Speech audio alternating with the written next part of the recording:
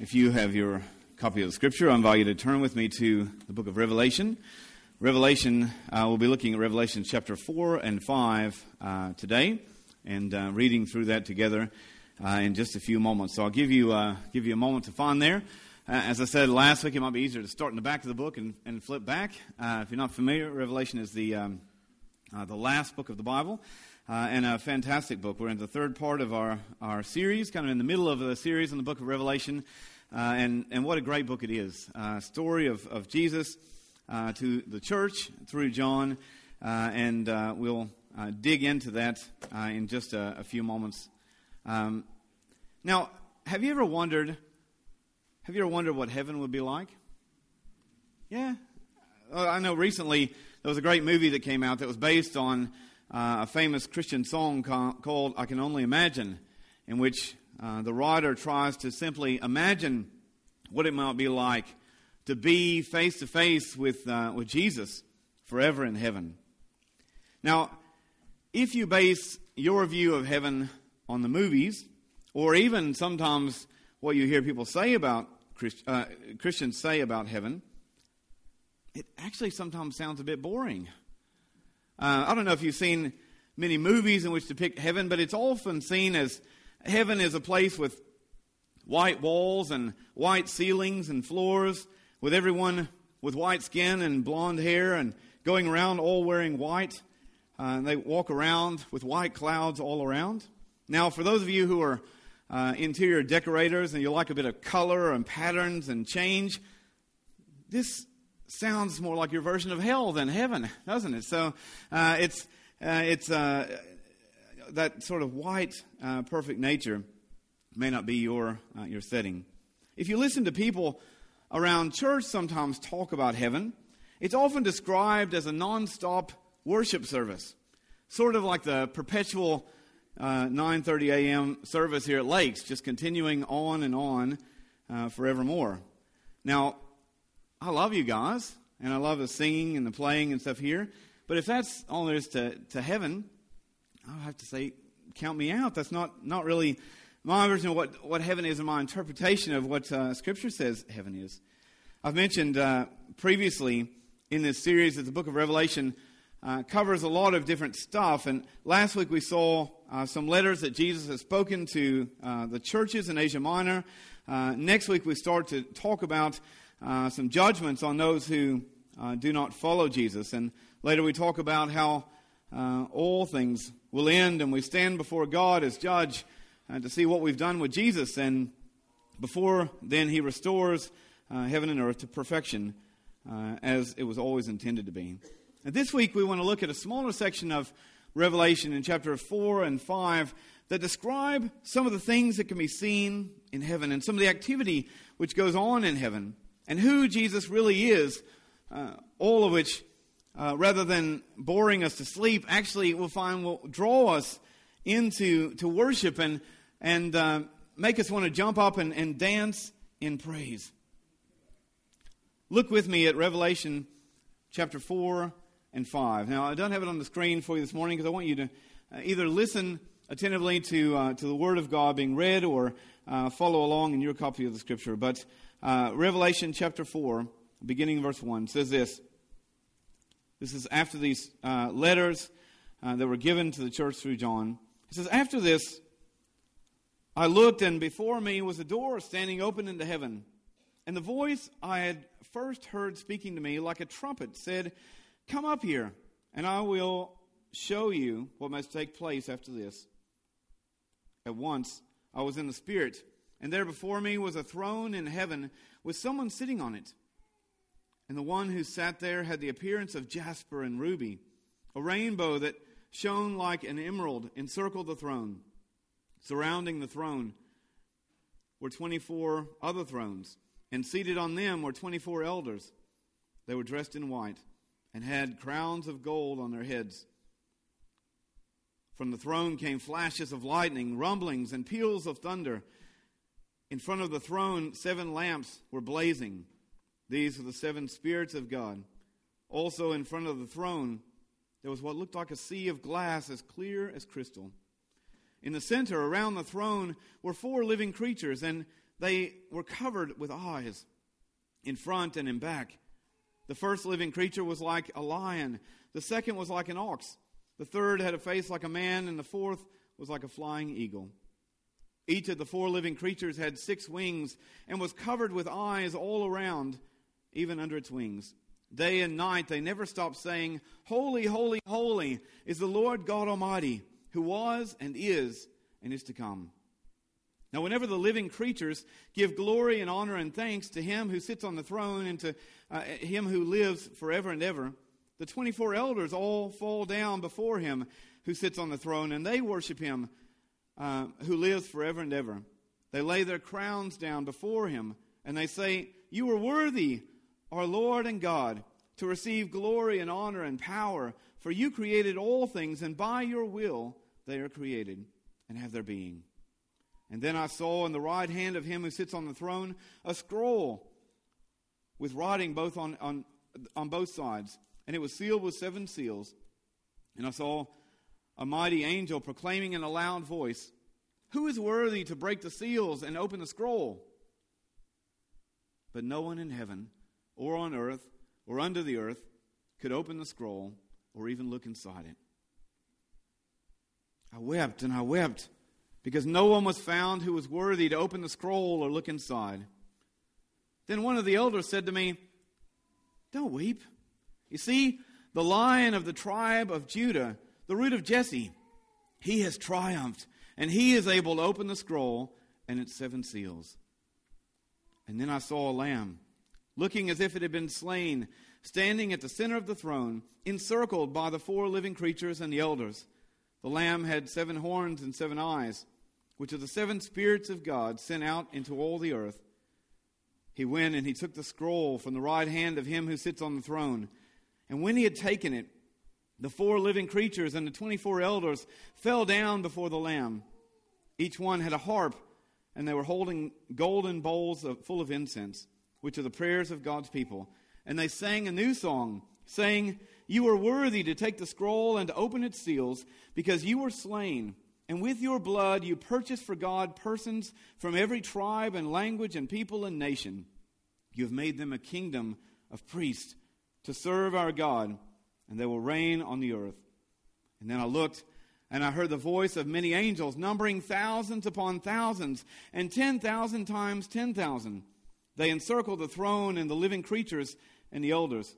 In a loud voice they were saying, "Worthy is the Lamb who was slain to receive power and wealth and wisdom and strength and honor and glory and praise." And then I heard every creature in heaven and on earth and under the earth and on the sea and all that's in them, saying, "To Him who sits on the throne and to the Lamb be praise and honor and glory and power forever and ever." The 4 living creatures said, "Amen." And the elders fell down and worshipped. Let's just pray.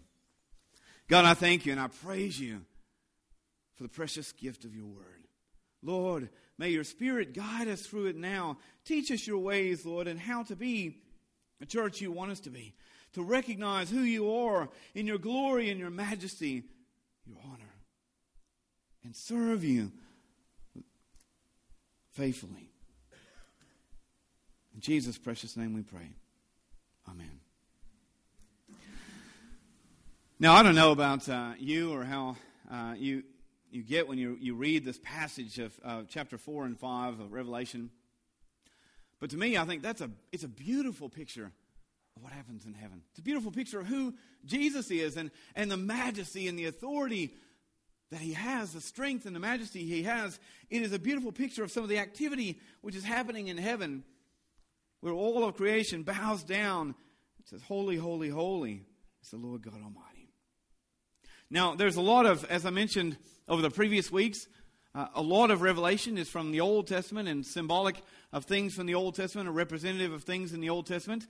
And so that's very important as we look at the book of Revelation to see how what this would have looked like for the early church that it was written to these persecuted Christians from the Roman government who was scattered around into different parts all around Asia Minor and modern-day Turkey.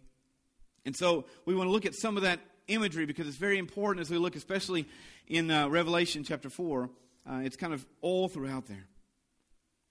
Starting actually even in verse 3. It says this. At once I was in the Spirit, and there was before me a throne in heaven with someone sitting on it. So verse 3 says, and the one who sat there had appeared of jasper and ruby, and a rainbow shone like an emerald encircled the throne.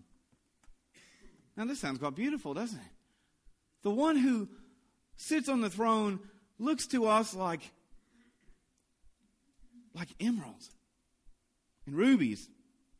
He looks jasper and ruby. The rainbow around the throne, it looks like emerald. A beautiful picture of God's glory and God's majesty. And to this early church, it would have been even more than that. You see, in the Old Testament, and I know we refer a lot to the Old Testament and to the high priest in the Old Testament and to the Holy of Holies in which the high priest would go in. When he went, and remember he was the only one that was allowed to go into God's presence in the Holy of Holies, and only once a year. And when he went into the Holy of Holies, he wore on his garment a breastplate with the names engraved of the 12 tribes of Israel. And there were 12 precious stones, one representing each of these tribes of Israel, that he would take into God's presence and wear as he prayed and sacrificed on behalf of the people. And the first and the last of these 12 precious stones is this jasper and ruby. And for the early church, they look and say, it's more than just beautiful precious stones. When they say, wow, God, when they look at God and God's presence, it looked to them like jasper and ruby. For the early church, this represents more than just these beautiful stones. It represents to the people of God, these 12 tribes of Israel, God's presence dwelling among them.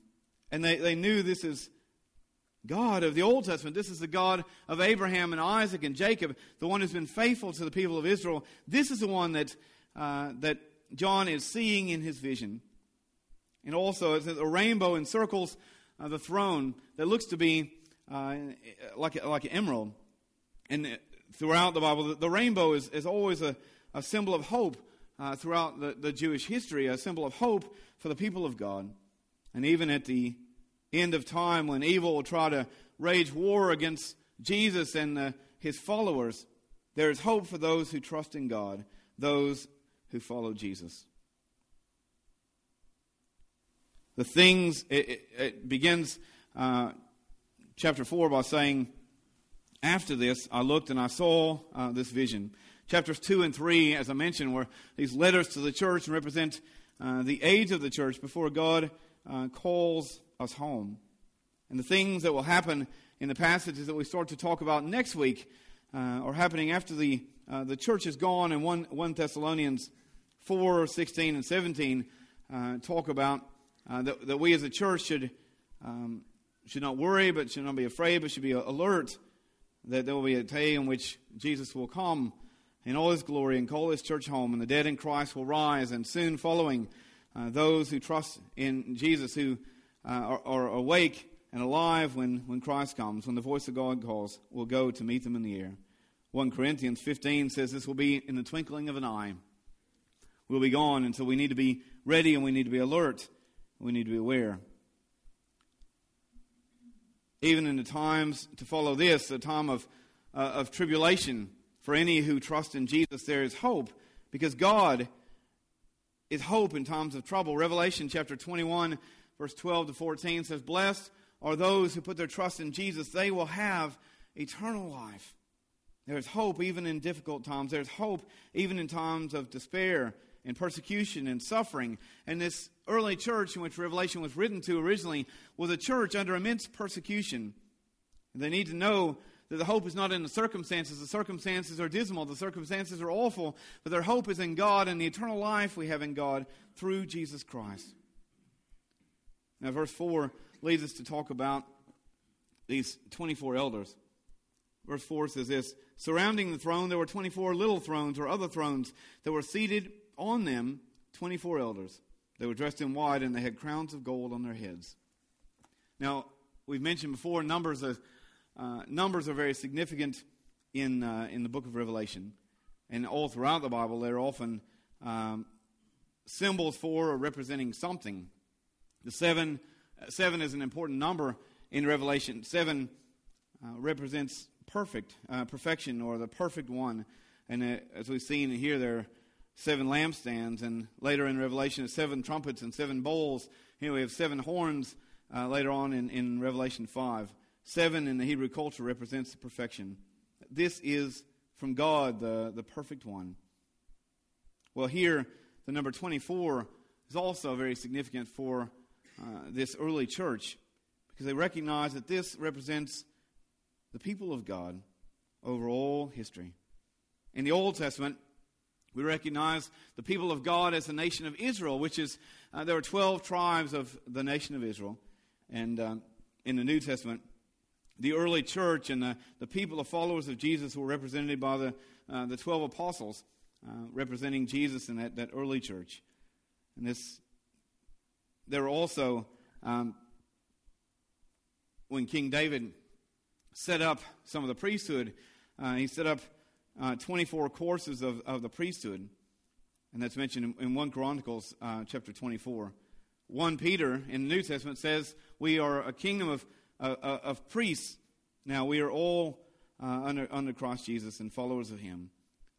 And so this 24 would represent all the followers of Jesus, those who have given their life to Him, those who are devoted to Him. These 24 elders would represent. Verse 5 says, "From the throne of God comes thunder and lightning, rumblings coming from this throne."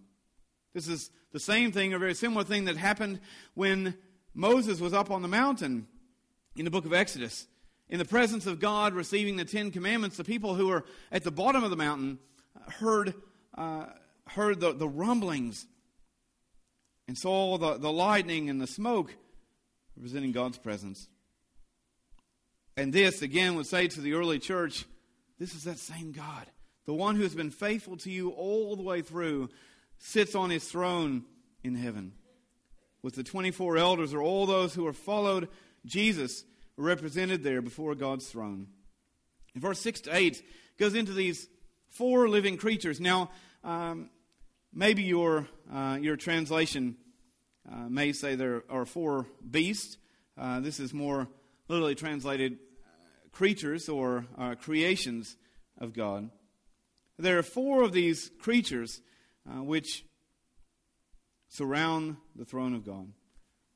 Let me look in Revelation 4, verse 6 to 8. "Also in front of the throne there was what looked like a sea of glass, clear as crystal, and in the center around the throne were 4 living creatures, and they were covered with eyes in front and back. The first living creature was like a lion, the second like an ox, the third had a face like a man, and the fourth was like a flying eagle. Each of the 4 living creatures had 6 wings and was covered with eyes all around, even under its wings. Day and night they never stopped saying, 'Holy, holy, holy is the Lord God Almighty, who was and is to come.'" How beautiful. These 4 living creatures, 4, again, the numbers are significant in Revelation. 4 in the Hebrew culture often represented completion. And you may remember in the Old Testament, in the book of Amos, God will say, for these 3 sins of Judah, even for 4, I will punish you. Saying, you have kind of gone to the line and you've crossed the line. You're completely full of sin, and so I will punish you. Here, it shows the complete creation of God that follows His will. Now, some translations, again, call these beasts. That's kind of misinterpreted and really means creatures or created ones. There's the lion and the ox and the man and the eagle. Now, many have guessed for years what these 4 represent. Some say that Matthew has showed Jesus as a king. Mark presents Jesus as a servant. Luke presents Jesus as the Son of Man. And John presents Jesus as the Son of God. What I can say is, to the early church, these 4 living creatures would have represented the cherubim mentioned in the visions of the Old Testament prophets that they knew so well. Now, I don't know what you think about when I say the word cherub. Many of you may think of a little fat baby with wings. I went to a Christian college in the States, and they built this beautiful hotel called the Cumberland Inn, and inside this foyer, which is probably just over twice the size of this room, the entrance to this hotel, it was grand, and there was a massive big dome at the top, and in this dome is painted these cherub, these floating fat babies with their wings around in the clouds. And as beautiful as that is, and as much as that may be a lot of people's visions of heaven or what it might be like, there's no scripture to support those little fat babies with wings, cherubs. They're beautiful and all, but that's not really what the scripture is talking about here. The cherubim, or that's actually taken from the word cherubim, which we find the cherubim described in the Old Testament passages of Isaiah chapter 6 and Ezekiel chapter 1.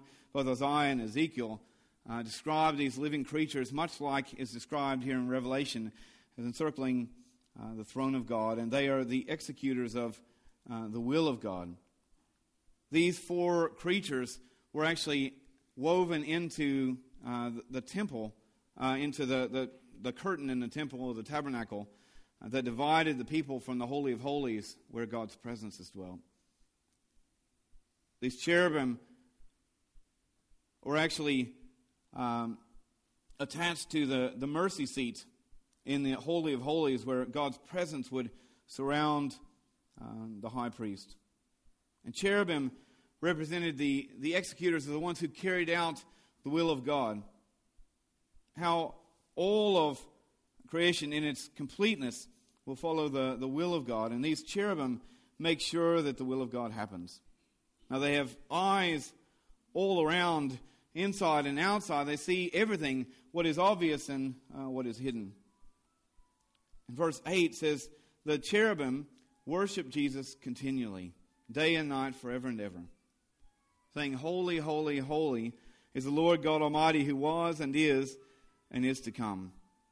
And then in Revelation chapter 9, chapter 4, verse 9 to 11, we see that every time the cherubim are saying, Holy, holy, holy is the Lord God Almighty, who was and is to come, the 24 elders bow down and they start worshiping, and they lay their golden crowns at his feet. Again, representing all those who have trusted in Jesus, who are followers of him, and they say, You are worthy, Lord, to receive honor and glory and power, for you have created all things, and it is by your will that they have created and that they are in being. They all bow down before the power and the majesty of Jesus. And then leading into chapter 5, we see Jesus steps on the scene. Now, you may or may not be aware that when the Bible was originally written, there weren't chapters and verses written in there. It's one long, a series of long manuscripts. And when Revelation was written, there wouldn't have been chapter 5, verse 1, dividing this. Someone has put that there down the tract for a reference point, so I can say, can you turn to Revelation chapter 5, verse 1, and you can find that easily without having to work your way through the whole scroll. But this is one of those divisions that probably shouldn't be there, because Revelation chapter 4 and 5 lead into the same beautiful picture of heaven and who Jesus is. It's just a continuation of that. And so you've got the cherubim falling down and worshiping God and saying, and Jesus and saying, Holy, holy is the Lord God Almighty, who was and is to come. You have the 24 elders bowing down and laying their crowns at his feet. All that they've accomplished seems nothing compared to the glory and the majesty of Christ. And so they lay down their crowns at his feet and say, Lord, you are worthy, for you have created all things, and it's by your will that things have been done. And then they look and see the scroll that's in the right hand of God. And it's sealed with 7 seals. And it seems that nothing can open that seal. Now, it's sealed with 7 seals, it says here. Now, this may be literal, it may be not. But it's very common for the scrolls at the time to be sealed with string, which then had had an impression there to seal it that had to be broken for the scroll to be open.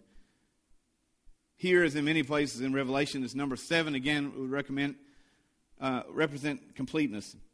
This is completely sealed, and nothing and no one could open it. In fact, the Bible says there's no one in heaven that could open it. There's no one on earth that could open it. There's no one under the earth, even Satan or his demons, and no one had the power to open the scroll. And John, who receives this vision, starts to weep bitterly, it says, because there was no one that was found worthy to open it. And then, chapter 5, verse 5, one of the elders says to John, "Stop crying. Don't worry, for the Lion of Judah is here, and he has triumphed over all, and he can open it." Genesis chapter 49. I said there's a lot of Old Testament in Revelation. Genesis chapter 49, verses 9 to 10, starts talking about Judah being like a lion.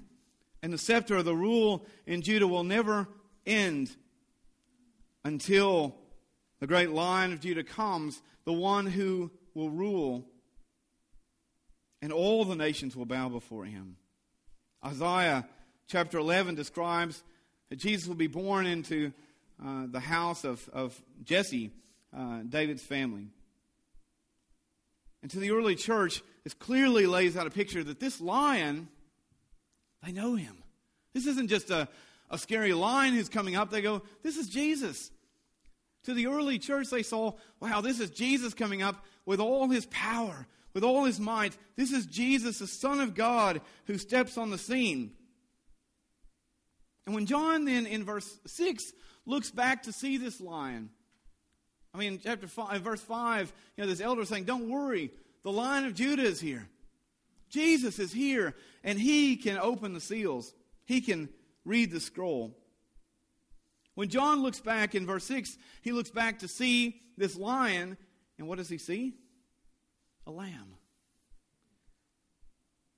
And it looks like it's been slain. It looks like it has been slaughtered for the sacrifice. But yet here it's standing in the middle of the throne, this lamb, with the creatures all around worshiping, and with the elders encircling him and worshiping. This Lion of Judah, in all his power and majesty, Jesus, the Son of God, who has conquered all, is the Lamb who was slain to pay the price for the sin and bring us to God. What a powerful image of Jesus, isn't it? The Lion and the Lamb. Our Lion, Lamb, Servant King steps on the scene. And what happens when Jesus, this Lion, Lamb, Servant King, steps on the scene? Verse 7 to 10 lay that out for us. Verse 7 says this. Chapter 5, verse 7.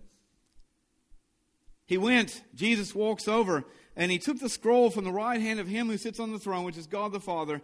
And when he had taken it, the 4 living creatures and the 24 elders fell down before the Lamb. Each one had a harp, and they were holding bowls full of incense, which are the prayers of God's people. And they sang a new song, saying, "You are worthy to take the scroll and to open the seals, because you were slain. And with your blood you purchased for God persons from every tribe and every language and every people and every nation. And you've made them a kingdom of priests to serve God, and they will reign on the earth." Jesus takes the scroll from the right hand of God. And immediately these 4 living creatures and the elders bow down. And along with their instruments and the prayers of all God's people, they praise Jesus, saying, "You are worthy because you were slain. And with your blood you purchased people from every tribe and every nation, every language, every people group. And you've made them a kingdom of priests." Again, in the Old Testament, the high priest was the only one who could go into God's presence. And only once a year, and he could offer the sacrifices for the other priests and for all the sins of the 12 tribes of Israel, of all the people of God. The high priest would offer these sacrifices. Now it says, you have made by your sacrifice, Jesus, by the blood you have shed, you paid the price and made us a kingdom of priests. We all have access to God's presence because of you. And then in verses 11 to 14, we see first all of the angels join in and start worshiping. 10,000 times 10,000 angels, thousands upon thousands. Now in the Old Testament, often through the prophets, especially a lot of the Old Testament numbers, often represented, large numbers often represented simply a long time or more than you can imagine. And here, John writes, there are thousands upon thousands of angels and 10,000 times 10,000. There are angels upon angels appearing everywhere, praising God and singing His glory. And then the heaven is filled with these highest beings bowing down to Jesus in awe of His power and His sacrifice. And then verse 13 and 14 says, and then every creature in heaven and on earth and the sea, everywhere, joined in to praise God and Jesus, and said to praise and honor and glory and power be yours forever and ever. Amen. Now, I don't know about you, but to me, that sounds amazing. To me, I struggle to get my simple mind around how beautiful that'd be. That sort of majesty and glory. I've mentioned before, I'm just a simple guy from a farm in the hills of Kentucky. I've never been too many places. I haven't got to travel too many places. And I remember when I was in high school, the first time I went to the big city.